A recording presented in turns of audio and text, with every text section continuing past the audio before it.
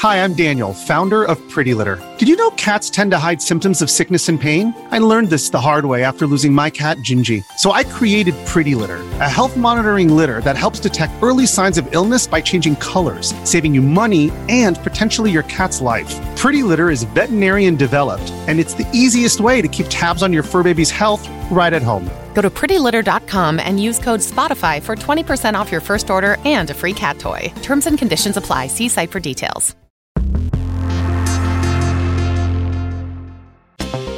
We're just past Prime Day, where we saw a lot of TV sales, but what should you be looking for in a new television? Let's take a look at the state of TVs in the second half of 2022.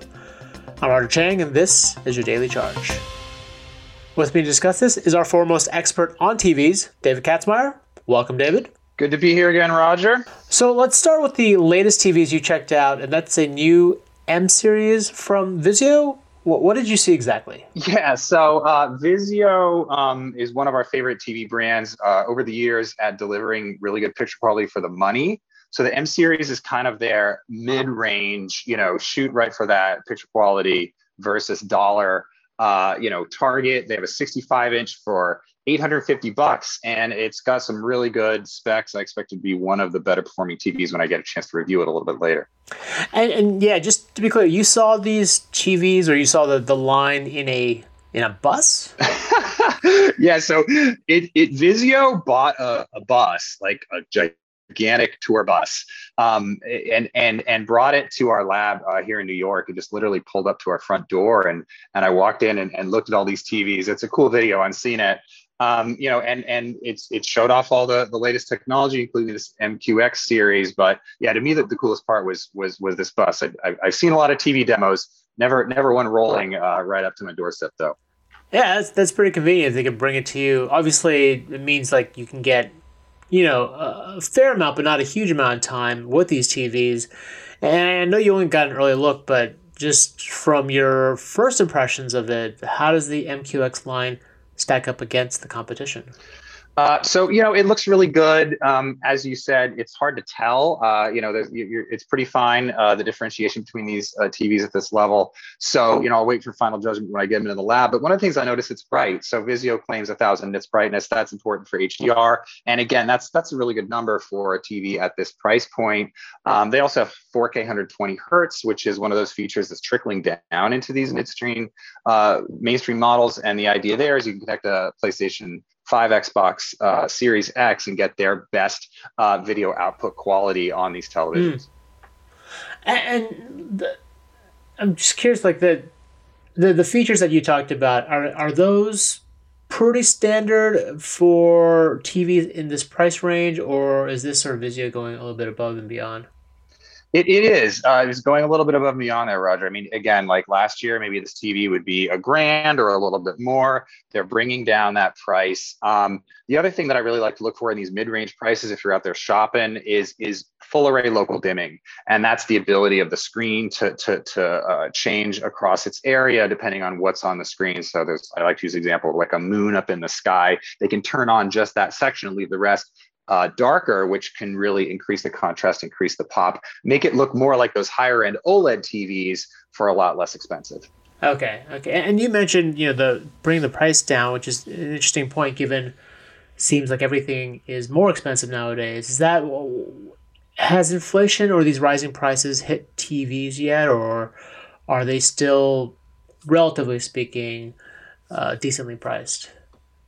So we actually had a lot more inflation hit the TV cycle last year. I think it was the first full year where TV prices went up for more than a decade.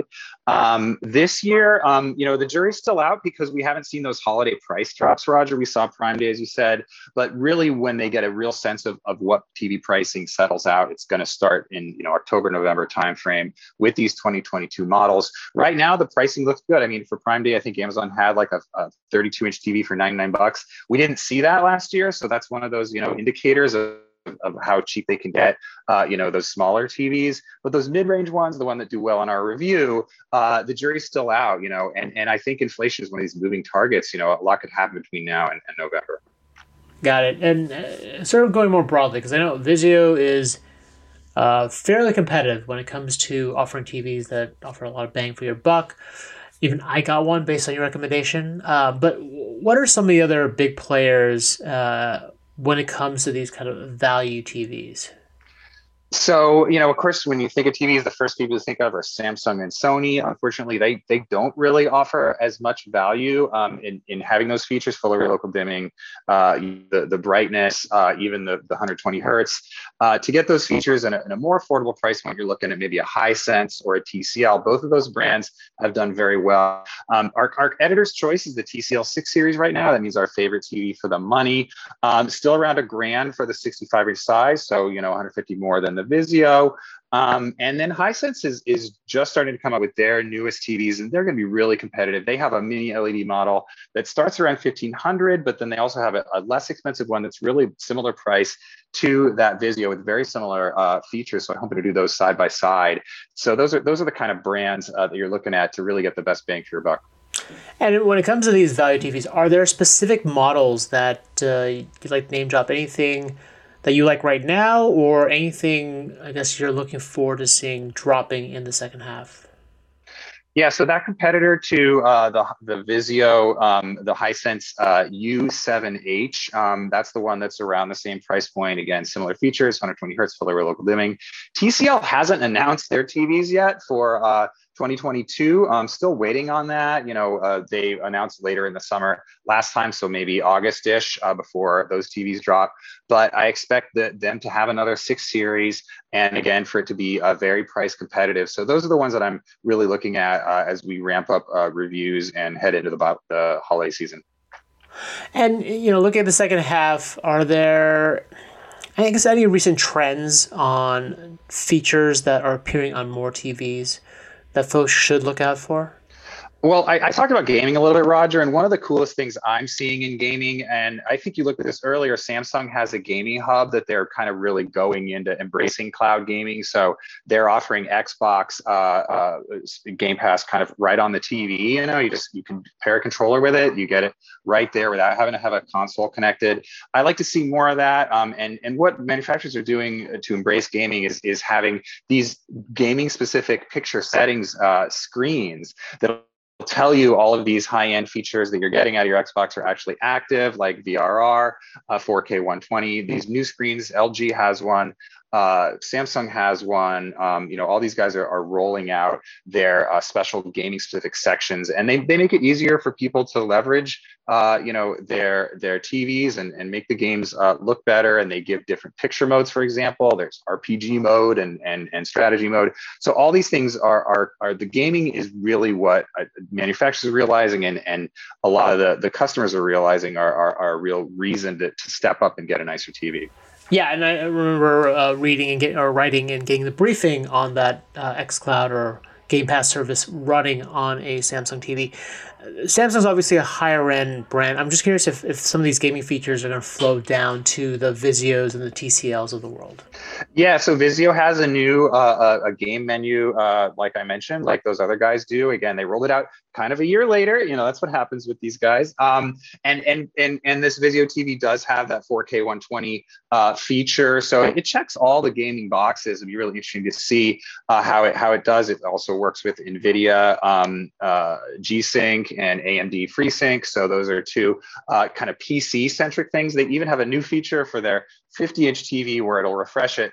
Ready for more numbers, 1080p 240 hertz, which can make some high-end PC cards really happy at that 50-inch size. That's another trend is kind of trickling down, kind of crossing the border between monitors and TVs. So a 50-inch a gaming style television that kind of can be a monitor. LG is selling a 42-inch OLED for the first time this year that they're kind of billing. Sony's doing the same thing. Billing is kind of a great thing for gaming on a desktop.